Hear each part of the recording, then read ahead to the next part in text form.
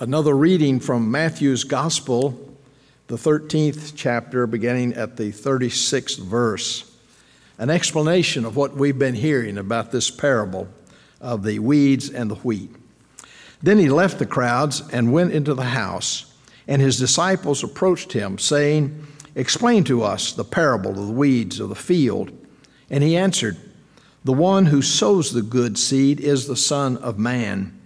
The field is the world, and the good seed are the children of the kingdom.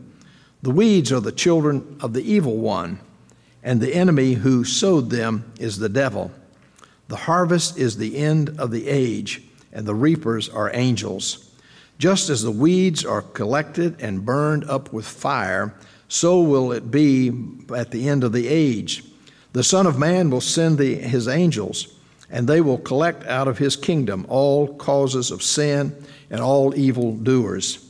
And they will throw them into the furnace of fire, where there will be weeping and gnashing of teeth. Then the righteous will shine like the sun in the kingdom of their Father. Let everyone with ears listen." This is the word of the Lord. Thanks be to God.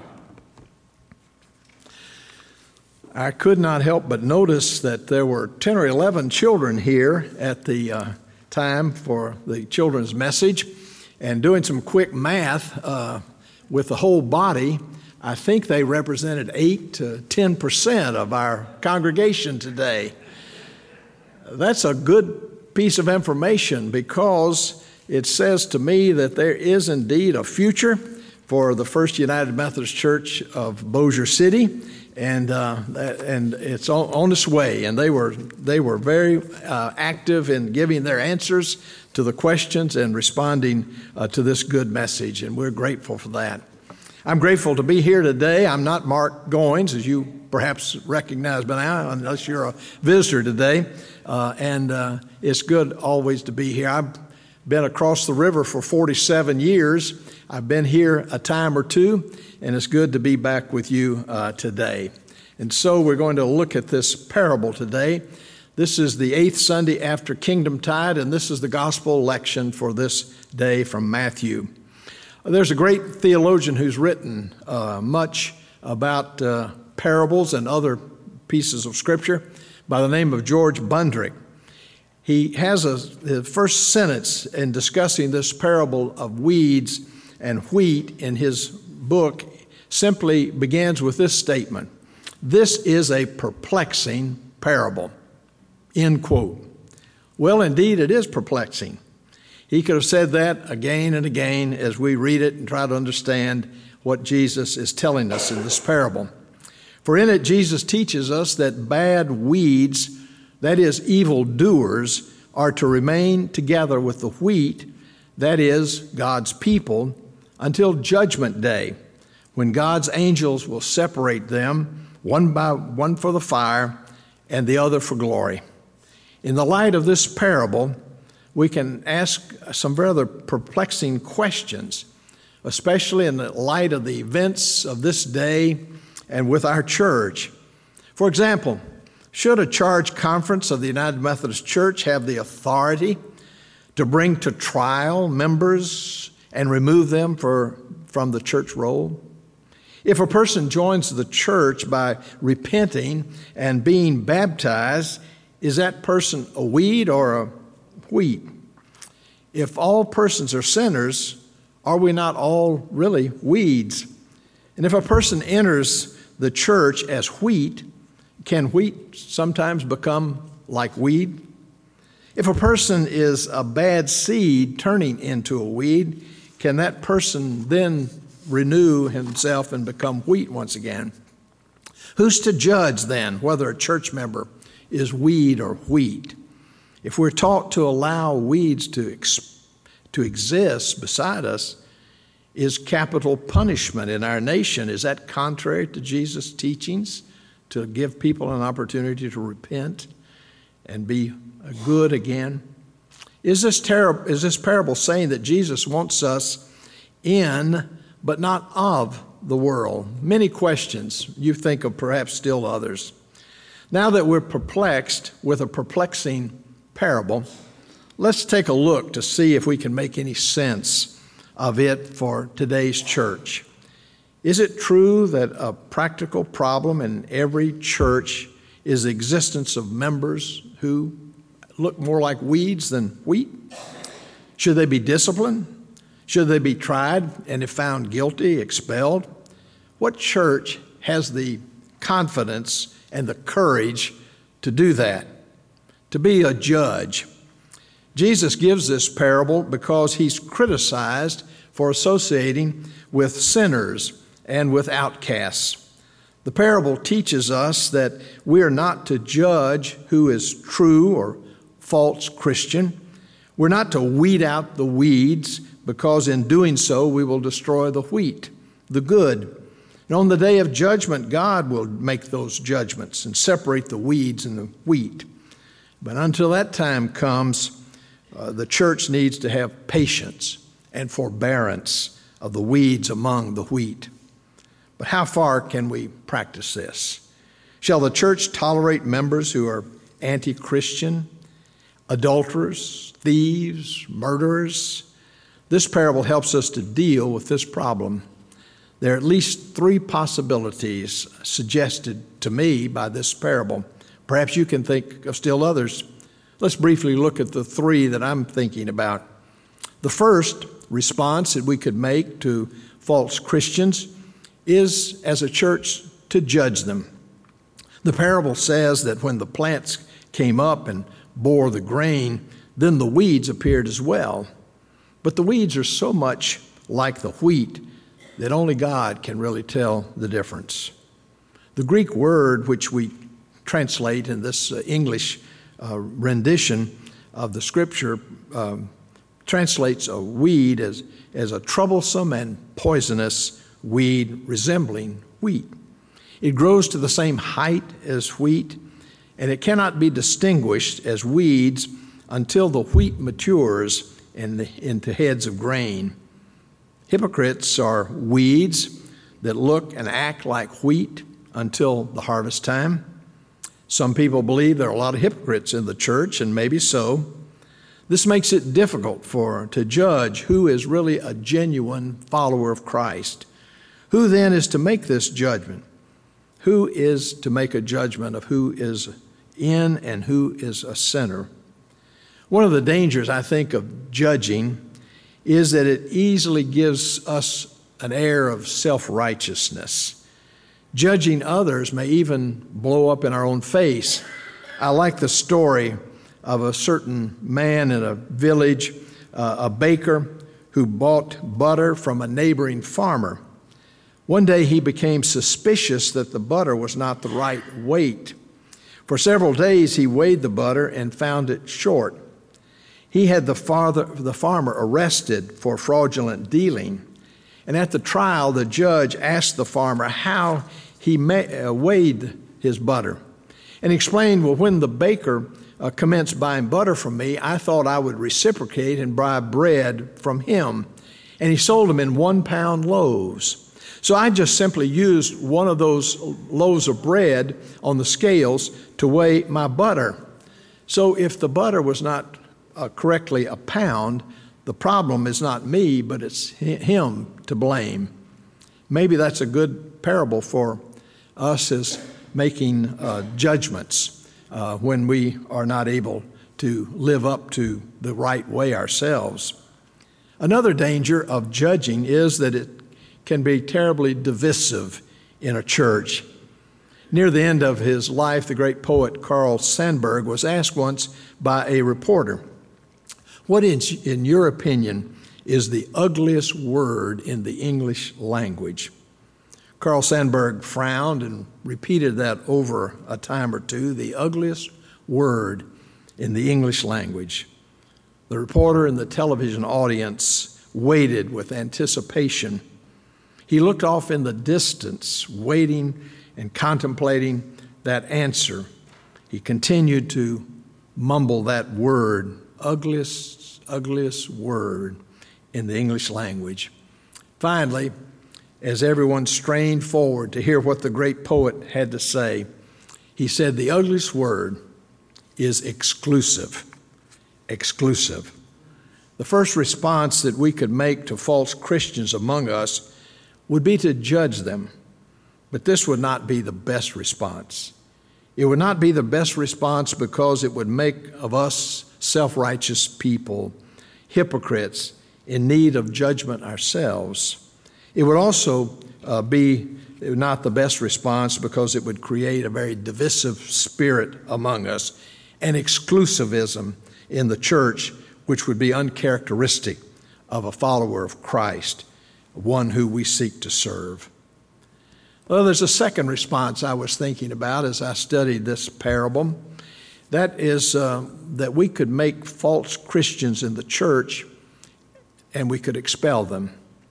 The parable says that the householder said of the weeds in the field, "An enemy has done this." And the servants said to him, "Then do you want us to go and gather them?" He said, "No, for in gathering the weeds you would uproot the wheat along with them." Jesus is teaching us here that expulsion does more harm than it does good. Can we live with false Christians in the church?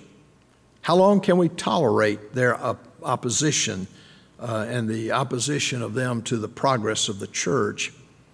It would be wonderful if the church consisted only of wheat and no weeds. Since every Christian is both saint and sinner, it's logical that every church does consist of both wheat and weeds. But which is which? How do we tell the difference? Since the weeds are so much like wheat, we cannot tell who is a true Christian and who is not until maturity. That's when we shall know by their works. Who then is capable of judging who is a Christian? Are we not all weeds to some extent, even though by grace we become wheat of God's people, adopted as we are in baptism? Not all who say, "Lord, Lord," will enter the kingdom, says Jesus. The church is not a museum of perfect people, but rather it's a hospital of needy sinners in need of daily repentance and forgiveness. I think this parable makes the point that the weeds are to remain with the wheat until Judgment Day. If we apply this principle to the church, are we never to remove names from the church for those who are immoral? Is excommunication against this parable? This has been a question for the church ever since the Donatist controversy in the 4th century. The Donatists believed that heretics should be excluded from the church, but the great Augustine disagreed with them. In Matthew 18, Jesus tells us that the sinner is to be excluded.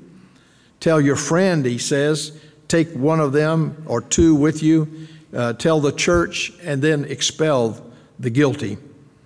Paul would excommunicate a false preacher. He called upon the Corinthian church to oust a man who was immoral in his behavior. Calvin had Servetus executed because he did not accept the doctrine of the Trinity of all things. At times, churches have defrocked their ministers for sinful living. Church conferences in the United Methodist Church might have the authority to cancel a person's membership on the basis of immoral living. But is this not uprooting weeds from the wheat? So I think this is not the way. What is the solution? Is this what the parable is saying to us today? No. The parable is not primarily dealing with discipline or exclusion of members. It's a question of the wheat withdrawing from the weeds, the good refusing to associate with the evil. Jesus was one who mingled and ate with sinners. He was like the Pharisees. He was not like the Pharisees who separated themselves from non-religious people, as at least they thought and defined them: publicans, Samaritans, women, sinners.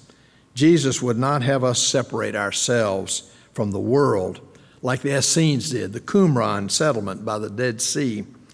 Christ is teaching us to be in the world, planted by weeds without judging them and without uprooting them until God separates the good from the bad on Judgment Day. This would not be the best response because Jesus would not have us to separate ourselves from those who we consider non-religious. The second response we could make to false Christians among us would be to expel them, and I don't think this is the best one either. What about the third response that I've been thinking about? We could make the false Christians in the church, we could make them to commit them to God, to care for God, put them in God's care. The parable says, let both of them grow together until the harvest. And at harvest time, I will tell the reapers, collect the weeds first and bind them in bundles to be burned, but gather the wheat into my barn. The wheat and the weeds are to be allowed to exist side by side. The weeds are not to be removed, for it would do more harm than it would do good. Like the servants in the parable, we want to get rid of the undesirables, the inactive, the troublemakers in our congregation. We often wish perhaps they would transfer to another congregation. But can we permit members to remain when they are willful breakers of the Ten Commandments, such as adultery, murderers, thieves? Where shall we draw the line? The parable suggests that on Judgment Day, God will destroy the false Christians, the weeds, and the true Christians, the wheat, will flourish in his judgment. So where's the gospel, the good news in this parable that's so perplexing to us? I think it emphasizes the patience and the forbearance of a loving and forgiving and merciful God. We laborers would tear up the weeds at once, but God's orders for us are to leave them with the wheat until harvest. The love of God is seen in not wanting to harm the wheat or lose the wheat, his children, by pulling up the weeds. Wheat and weeds are to remain together until Judgment Day, when God, not us, will settle the account. Because the weeds are poisonous and interfere with the growth of the wheat, they deserve to be pulled up. But in his concern in telling this story, the welfare of his people, he orders the laborers to leave the weeds with the wheat, lest more difficulties be created. Humans are prone to use violence in eradicating evil, but God will have no part of that. The parable also helps us to see the perspective of life that we live in this world. In this parable, Jesus gives us an end view of time. At the end of time, the good will prevail and prosper, while evil will be destroyed. The righteous, that is the wheat, will then shine in the sun in glory. Today, evil may have its hour, its place that we must tolerate and live with. The fields may be sown with the seeds of evil, but even in these bad times, we can see and look forward to the ultimate outcome when God will be victorious. With God, we will be on the winning side of life. The truth gives us confidence and serenity for the living of these difficult days. In the chancel of a certain church, there's a painting of Jesus at the table with his disciples. Jesus is in the center, dressed in white, and around him are the disciples. A certain visitor came into that church once, and looking at the picture, he exclaimed, "Where are the sinners? Doesn't Jesus eat and drink at table with sinners?" But oh, how he missed the message of that painting. Of course, Jesus ate and drank with sinners, not only in this world, but in the very midst of his disciples as well. For we're all sinners. Even that group of 12 that he gathered and worked with over the years, they were not perfect.